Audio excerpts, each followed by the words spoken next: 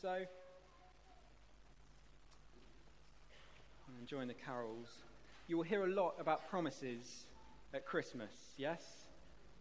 Anyone here been promised any toys on Christmas Day? No hands going up. Tough year.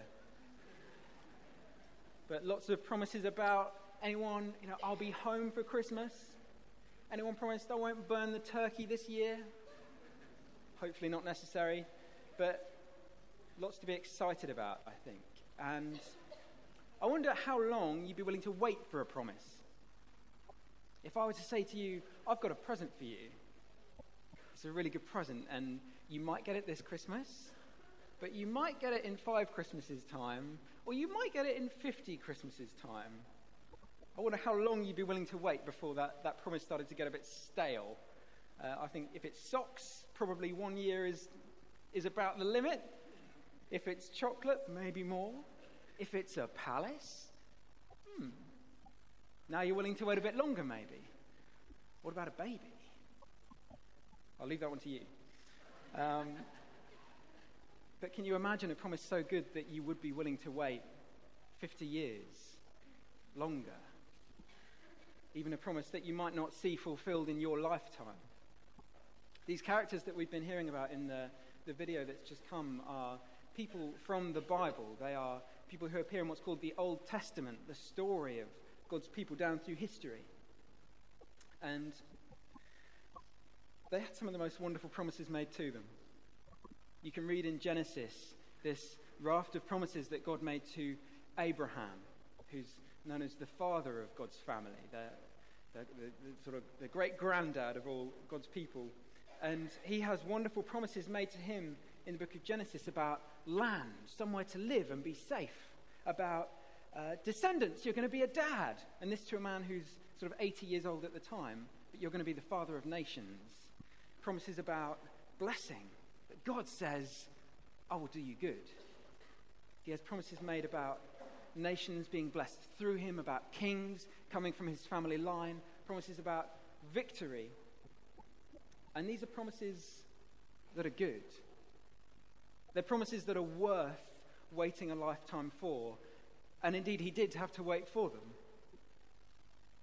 We read that he didn't see these things fulfilled in his lifetime, nor did his grandson, nor did his great-great-grandson, but they were left hanging, but the promises were so good that they were willing to wait.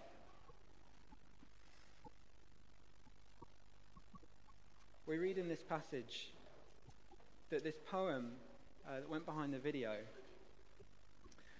it's based on a passage in the Bible from a book called Hebrews, chapter 11. And the first verse runs like this. Faith is confidence in what we hope for, and assurance about what we do not see. And all these people are described as people who live by faith. Now, what's the difference between faith and hope?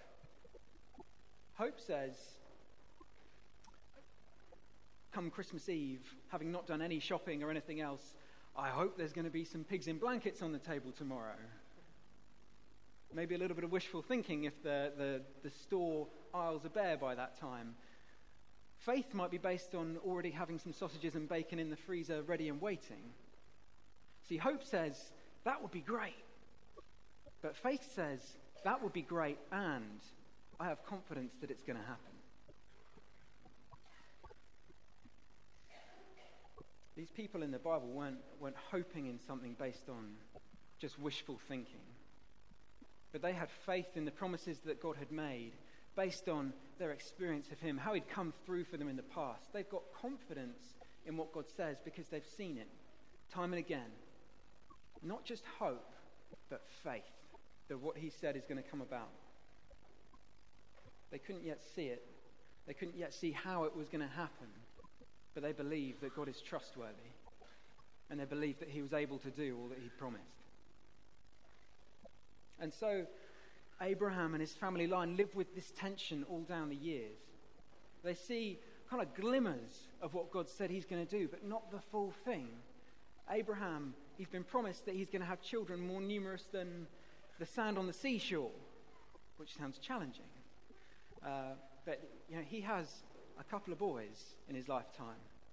He doesn't even begin to see that promise come into its fulfillment, but he sees a little bit of it. Enough to make a nearly 100-year-old man go, maybe there is something to what God's saying after all. Moses picks up the same promises, and he trusts them through, like we heard, plagues and high seas. He trusts God. He sees glimpses of what's coming, but not the full deal. David sees victory over his enemies. He sees glimpses of what God's promised, and he defeats Goliath, but he doesn't see the full deal. And they're living with these promises, and it's like if you've been promised a chocolate orange and someone gives you a Satsuma. That's good, but it's not what I'm waiting for. I want the real thing. Would anyone like a Satsuma? First hand.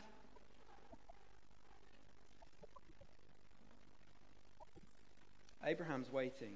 His family are waiting. All down the line, they're waiting for a lasting victory. They're waiting for a country that is safe and prosperous, where the people in charge are trustworthy and wise. Does this sound familiar? They're waiting for victory. They're waiting for victory even over death. And they have these longings that they live with all down the years.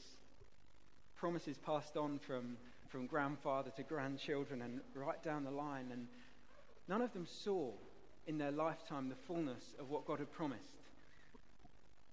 Do you think they were disappointed? We heard in that animation, it wasn't a bitter pill to them, because they knew that God would come through, and they had a vision of something that went beyond just their lives. If they had seen how God was going to do it, they would have been stunned. Because they were waiting for, down the generations, waiting and watching and longing for the day when God would finally come through. And they're expecting the earth to be transformed and shaken. They're expecting something exciting. They're expecting something noisy. Can you say noisy? Can you say it properly? Noisy! They're expecting something big. And instead what happens is that in a small country town, in a small inn, a small baby is born in the animal's feeding trough. And knowing babies, it would have been noisy enough, but still not earth-shaking. And yet in this one simple birth, we see God's promises fulfilled. In this one simple birth, we see how faithful he is to the promises that he's made. There's a line in our little town of Bethlehem that we sung earlier. In the dark streets shineth the everlasting light. The hopes and fears of all the years are met in thee tonight. What a weight to put on a baby's shoulders, huh? But the hopes and longings of all those generations finally coming to fruit in this one little birth, this one child born in a stable. Jesus didn't shrink back, fully God, but he didn't shrink back from humbling himself and becoming human. Isn't that outrageous? That God would bring these promises to a head in a baby? Isn't that crazy? But he came to live amongst us. He came to win the victory over sin and death that we never could. To win the victory for us and then hand it over to us as our inheritance. Well, we have the same longings as Noah and Sarah and Rahab and David and all the others. We have longings for freedom from anxiety, for no more worries about money and illness and death. No more worries about war. We long for peace. We long to be loved. And through this baby, God is delivering all of these promises to us. Jesus came so that we could have not just hope, not just wishful thinking, not just some kind of dreamy vision of the future that it disappears like a mist when you try and grab at it, but something that you can put your confidence in. Jesus came so that we could have faith. He came to deliver promises that are worth waiting a lifetime for. And if you call out to him, if you call out to Jesus and put your trust in him for forgiveness and salvation, you will find true hope. Promises that are really worth it. You know, you might hope that Norwich City are going to get into the Premiership and then win the Premiership, but that's wishful thinking. But God is able to deliver on promises much bigger and much better than that.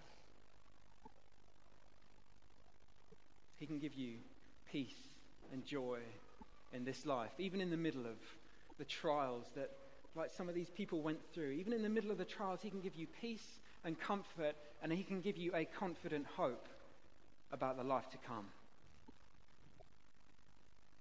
That's a promise that's worth waiting for.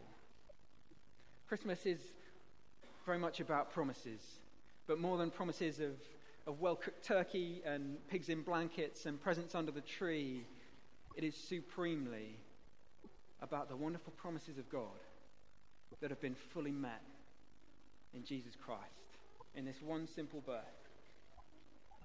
May God bless you, and may you have a Merry, Merry Christmas.